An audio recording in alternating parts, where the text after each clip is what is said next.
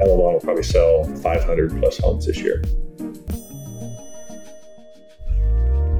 It's important to me to create a community where people really enjoy being there. 90% of the people say they bought there only because of one thing. When they walked in, they felt like everybody liked them. The culture pulled them into the community.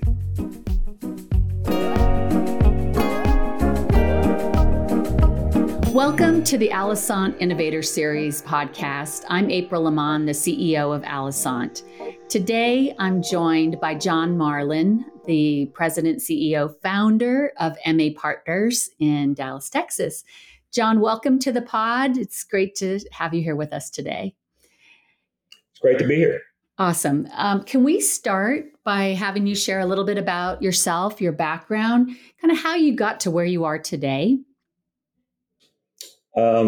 Yes, I am actually from Melbourne, Florida, and I grew up and was raised there and grew up wearing cutoff jeans and running around the neighborhood barefoot, and graduated from Melbourne High School in 1984.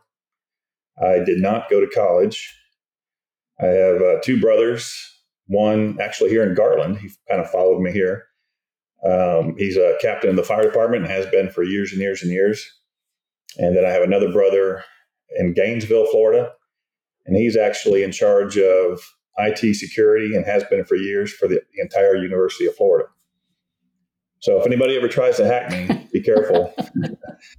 I have someone who can back me up.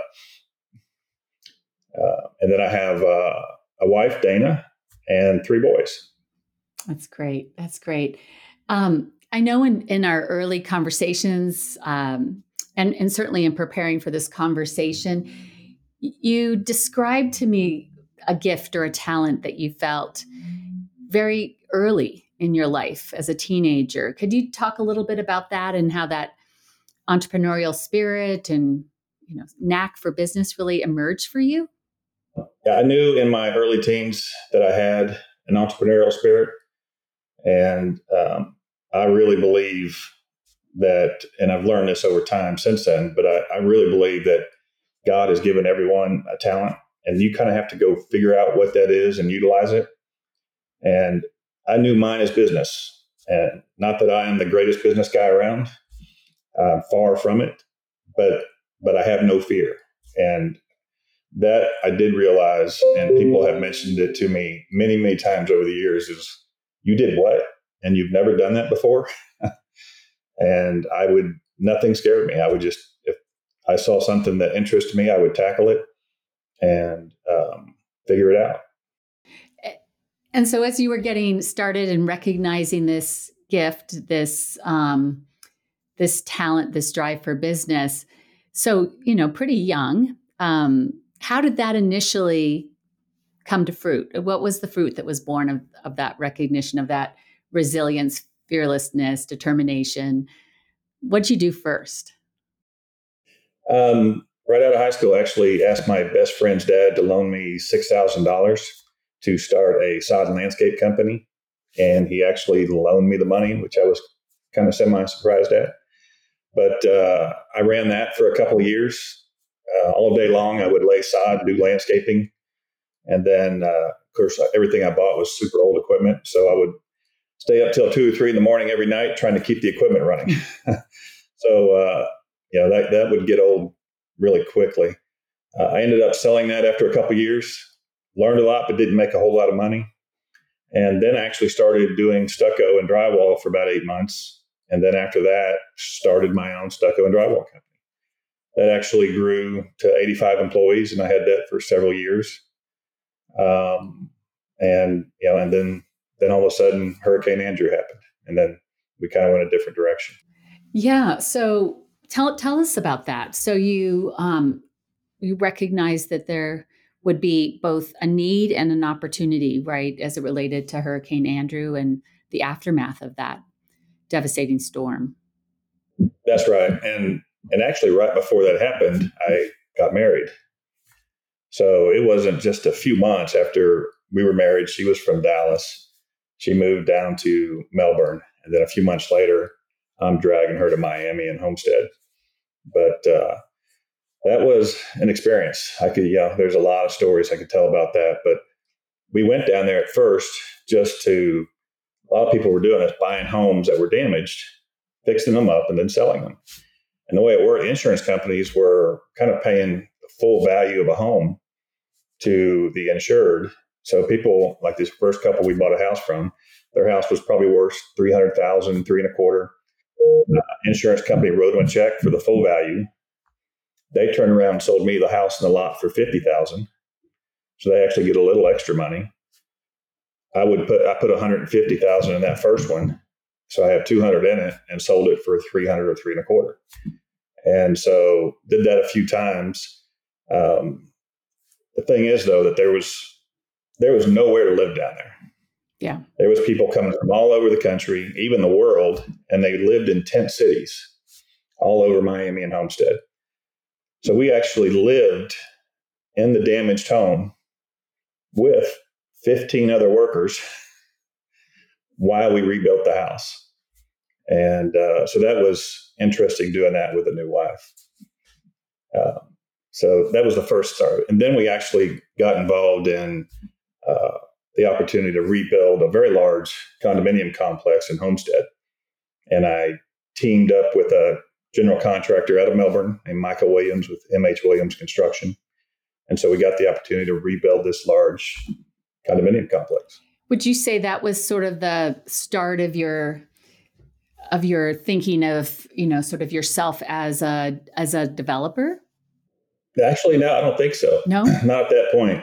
I learned a lot through, all that vertical construction and having to relook at everything because it was very well damaged. And in fact, there's another story on that. I mean, we had sold the house we were living in. So when we got this project and awarded the contract, we actually went through the condos, tried to find the one that was the least damaged. And that's where we lived. So we found the one that was least damaged, and then we went shopping.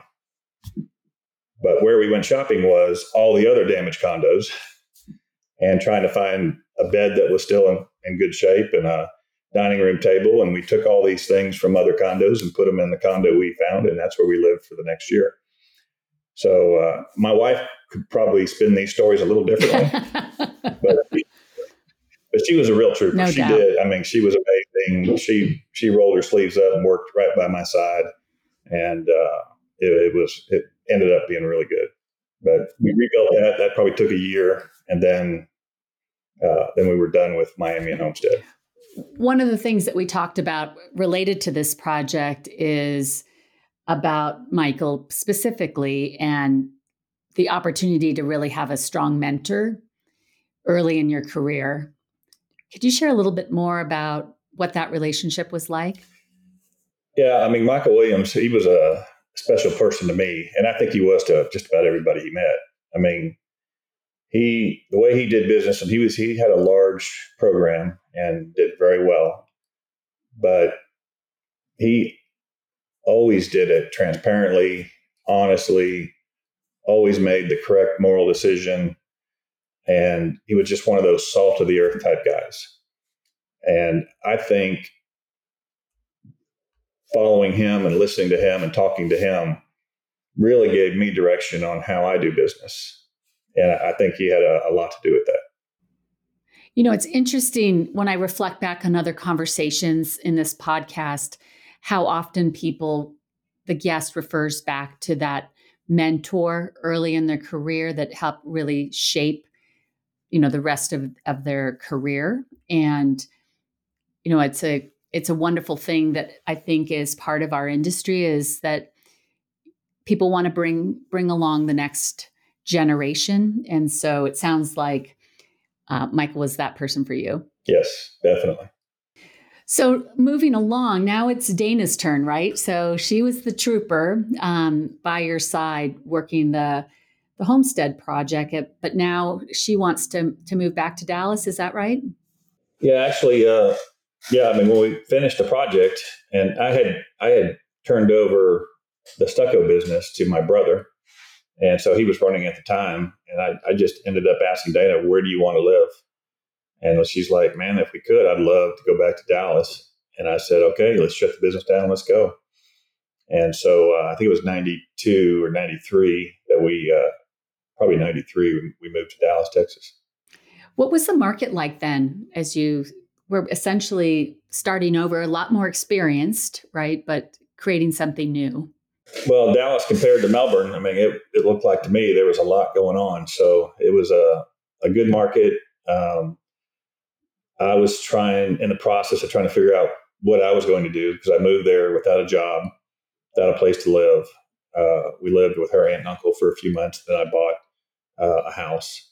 But in the end, I actually started building homes for a couple of regional home builders. And it's amazing how just little things like that happen in your life, put you in a direction that makes a difference. It seems to me, though, listening, that you're still tapping back into that entrepreneurial spirit, that fearlessness, that roll up your sleeves. If I don't know how to do it, I'm going to figure it out. That just seems to be a common thread. Oh, absolutely. Yeah. I mean, I had never built a home top to bottom. And the first builder, they put me in a community and I was in charge of building 60 homes at a time. And I flourished in it. And if there was a problem community, they'd throw me in there and say, go fix it. And that was within a year of being there. And then I went to the second builder and actually became within 8 months. And, and I'm new to this business, VP of construction and purchasing manager, and handled everything. And so that was, all that was great for my learning experience, of course, in the direction I was going. And then I even got involved in some development and developing properties also once I moved to VP of construction and purchasing manager. So I think I probably did those two home builders 3 or 4 years. And then in that fourth or fifth year, I decided, okay, I'm ready to, do I start a home building company or do I want to start developing property? And in the end, I decided to start developing land. And I started a company called Marlin Land Development. What tipped the scale for you towards development versus home building, John?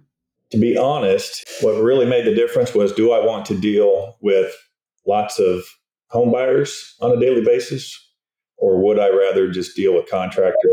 The people that I want to deal with on a daily basis, what do I want to do? And that's actually what made the difference. Well, so now you're again, listening deeply inside, leveraging these experiences, this fearlessness, not afraid to jump in and take over difficult situations. Can you describe some of those early deals that you worked on as a land developer?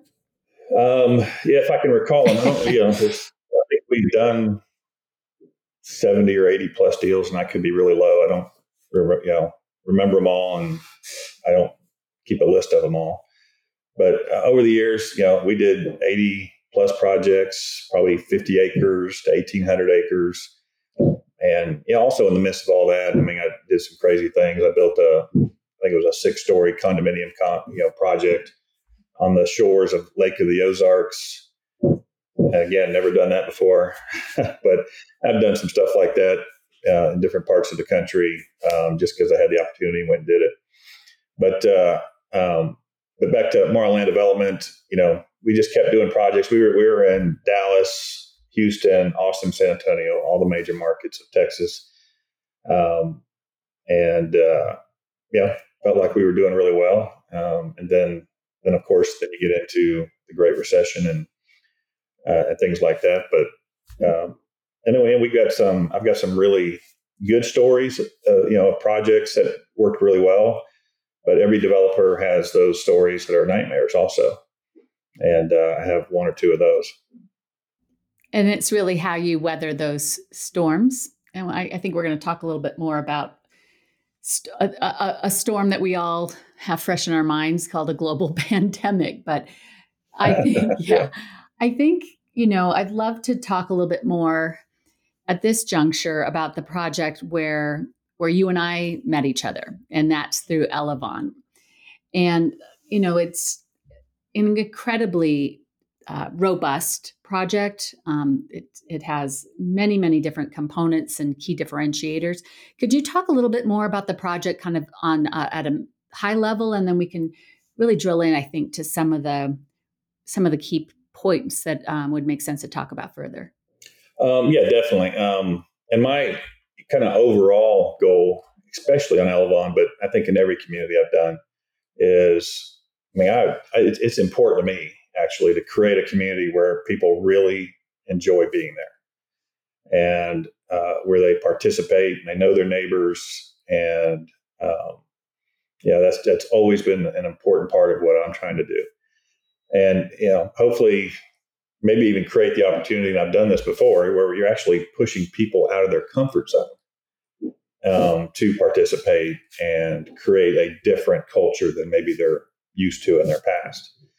So, and like we did that with Schaefer's Mill, which is a second home golf course community in Lake Tahoe that we purchased in January of 2011.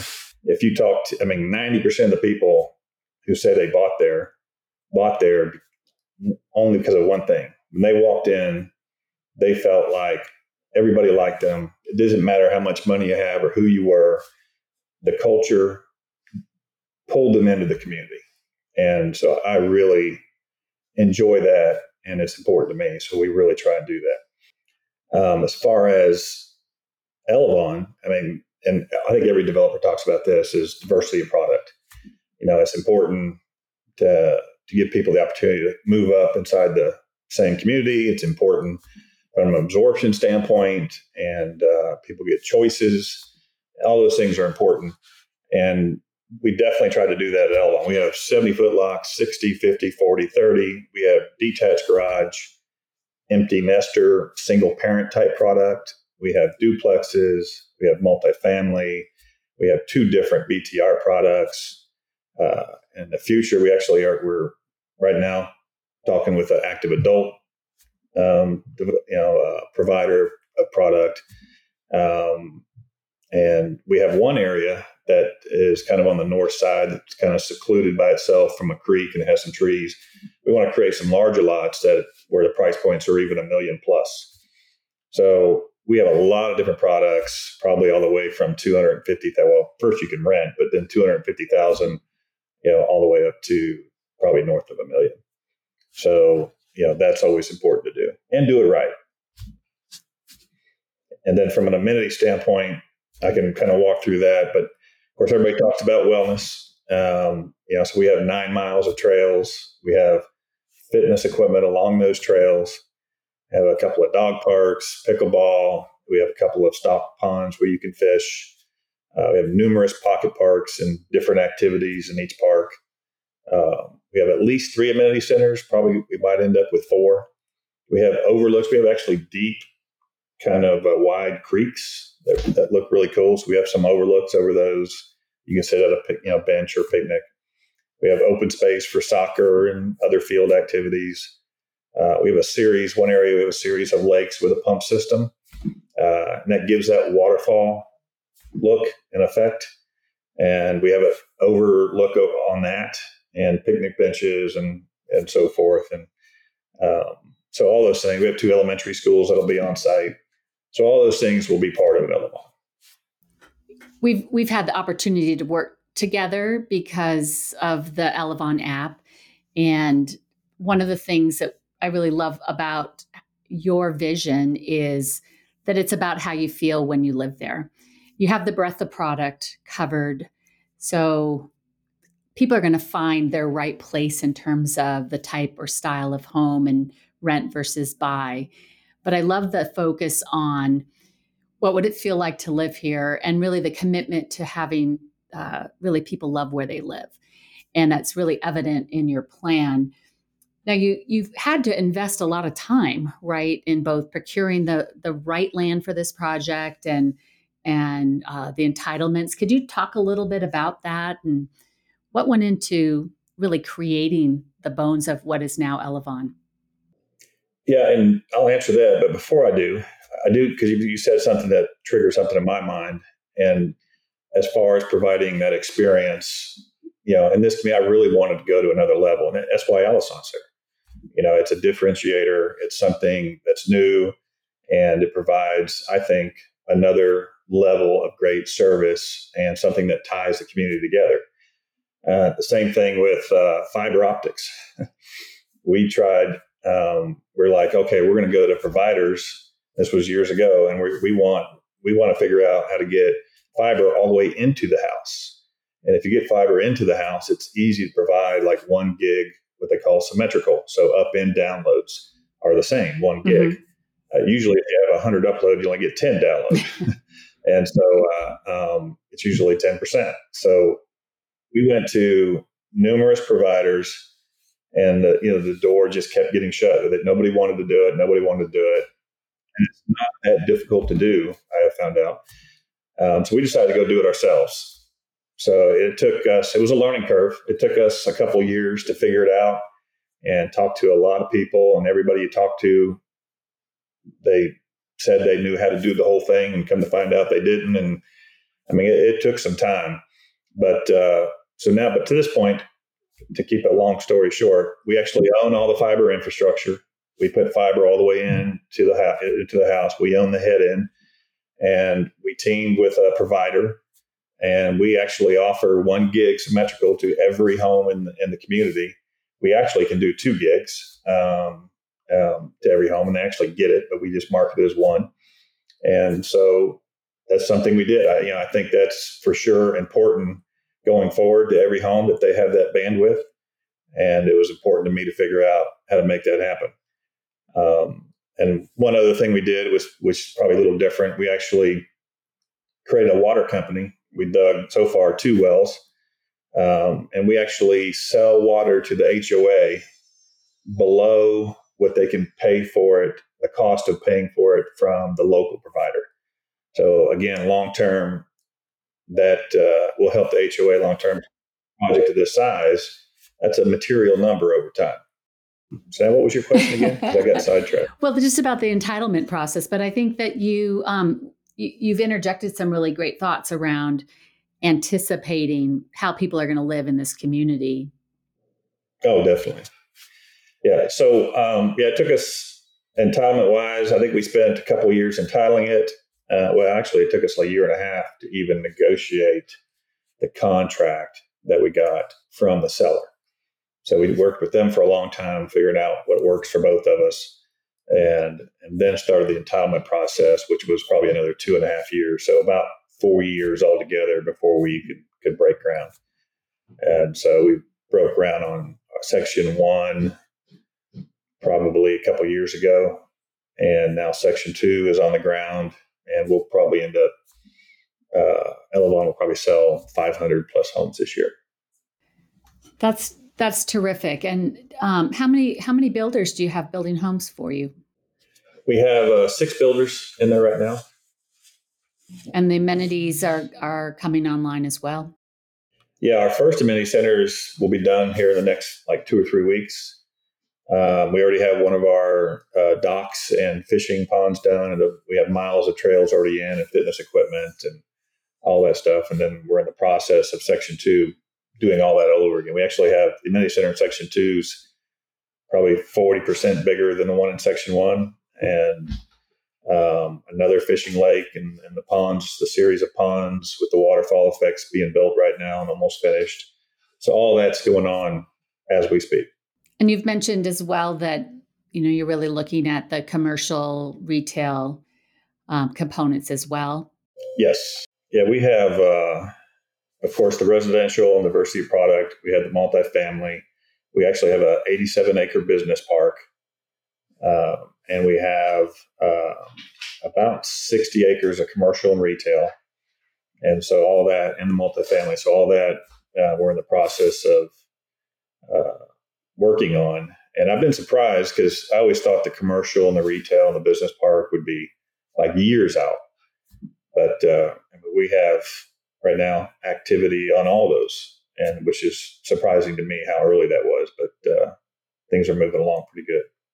Well, this is a really important project for Elevon, Texas. And I know that one of the things that we talked about that really struck me was your commitment to aligning vision Can you talk a little bit about how that happened with Elevon and with Levon, Texas? Yeah. Well, our approach with to business in general, and pretty much any city, is to just be transparent, with humility, and the goal is to merge our visions. And if we can figure out a way to where their vision and our vision merge in a way that we're both comfortable with, then we can move forward. And if for some reason that's not going to happen, we don't, we're not going to bully them or, keep pounding on them for a year. I mean, it's just, they want what they want. We need what we need, or it doesn't work financially. And, so we're just very laid back, easygoing. Hey, if this works, we'll move forward. We'll figure it out. It'll end up being a great community. If it doesn't, we'll move on. We'll go do something somewhere else. I mean, it's really that simple. Life's too short to be in these battles that really get you nowhere, and it's not what they want. Yeah, that's a great point there. Well, at this juncture, I would love to shift our conversation to talk a little bit more, John, about you. We in every episode we ask our guests 2 questions, and the first of those questions is the sources of inspiration that you rely upon, to stay fresh and energized in, what are very demanding roles with a long time horizon in terms of beginning, middle, and end. How do you stay inspired and energized, John? Well, first, I would really have to say that what keeps me going and gives me inspiration is really God and my church family and my direct family. All those are super important to me, and I try and focus on that. Now, when I was younger, one of the things that I wish I had learned then that I know now is to balance that work and family and so forth in life better than I do now. But I think I do a really good job at it now. And then, to be honest with you, my second focus is really just at this point in time in my life, and my whole family is involved in this, is giving back. And we have a family nonprofit, and we try and give back in a lot of different ways. We're part of, we partner with Union Gospel Mission, UGM, it's a homeless shelter. We give homes away to wounded veterans, doing a couple this year. We, through our nonprofit, mentor teens and young adults, and we participate in team with South Dallas schools and do a lot with the schools and mentor. We have someone there usually weekly mentoring kids in different schools. We put on an annual career fair for the South Dallas high schools, and numerous other things. We try and help families, whoever needs help. If it's real and we can help, we help. It's such a great way to summarize that, because it is kind of leveraging or culling all that you've learned through your career, through your life. And I really admire your commitment to transferring that to efforts to help other people. So thanks for sharing that with us.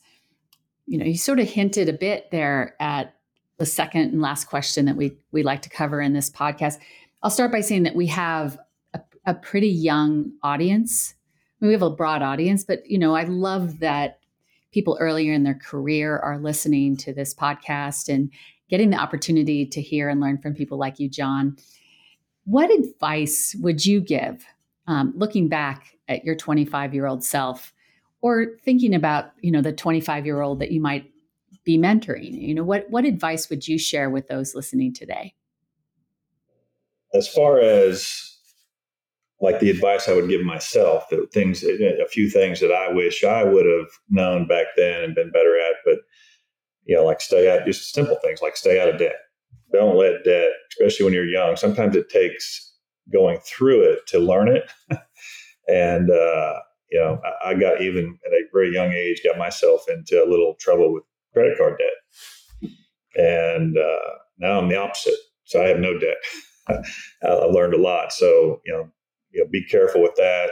I mentor actually a lot of young adults, and they're always asking me, what are you doing? What should I do this young financially? And I keep telling them, open up a Schwab account, and even just get in the habit. If it's $50 a month, put $50 a month in it and buy some stocks of good companies, and just, when you're 60, you'll be glad you did it.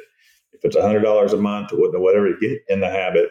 Then they started asking me, well, what should we do? What should we buy? So finally I said, okay, here's what I'm going to do. I actually have a text group now.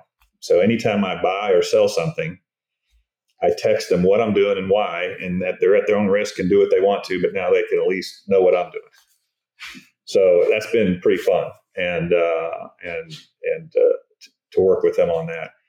But something I already mentioned that I really wish I'd have done better, and that's balance the work-life family better than I did back then. One other thing that's, I think, even my personality is just be adaptable to changing market conditions and open to new ideas and strategies. And I have never had a problem that if we're going in one direction and more information and new information comes and it's the right decision to go 180 and go in the other, I have no problem doing that. And if that's the right direction, we're going to do a 180 and we're going to go in the other direction. And some people struggle with that. That would be something that I would recommend they think about. Probably as far as me and my approach, super important to me is always do the right thing. Make the right decisions from a moral standpoint, even when you might lose money and it's not advantageous to you. Do the right thing. Quite a few people, that use this term that it's not personal, it's business. And it's probably too strong a word, but to me, they're idiots. That's ridiculous. Business is personal, and it is a reflection of who you are. And to me, if someone says that, that means they're making an excuse and they're getting ready to do the wrong thing. That's what that means. If you say that, that means you're getting ready to do the wrong thing. And you think for somehow that makes it right. That's not correct. That's so powerful, because I think it's something that everyone has heard, right? That, it's not personal, it's business. And yet, to your point, we're all people who make choices. And those choices are either true to your values, true to who and how you view your own personal integrity, regardless of them being in a business setting or not. And what I hear you saying is toe the line, set your own set of values, your own sense of personal integrity, and bring that everywhere you go. Yes. April, you're much better at explaining that than I am. That's absolutely perfect. And trust your instincts and your gut feelings. If there's someone you're contemplating going in business with and there's some red flags, do not do business with them. And no matter how great the deal looks, 9 times out of 10, you'll wish you had.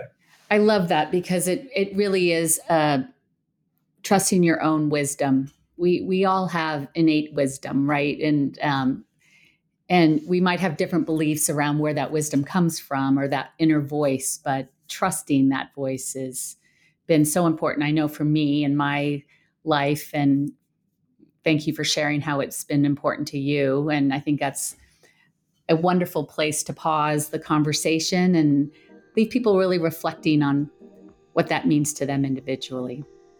John, this has been a tremendous pleasure for me to get to know you better and to have you be so generous with your own experiences. I think if I were to sum this up, is, there isn't one path to life, right? And to being true to yourself, true to your sense of integrity, listening to that inner voice and letting that combination guide you.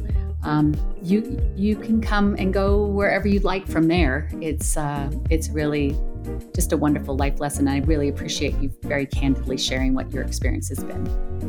Well, thank you. I'm not sure this is exactly what you were expecting, but just trying to be me, I guess. And I appreciate you inviting me on. Well, it was exactly what I'd hoped for, and I know our listeners will agree. So, John, thank you so much again, and I hope you have a great rest of your day. Thank you, April.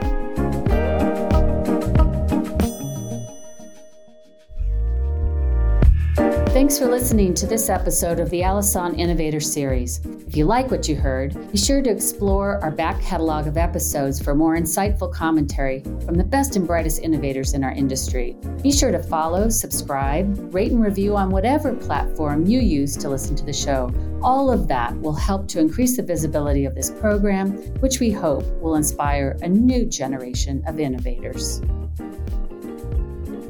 Tired of losing key fobs? The solution is Elevon Azul, a scalable access control platform to enhance your residents' experience. With a simple installation, it works instantly, giving your residents mobile access to unlock amenities and spaces. No more fobs, just convenience at your fingertips. Visit Elevon.com to discover how Elevon Azul is revolutionizing access control.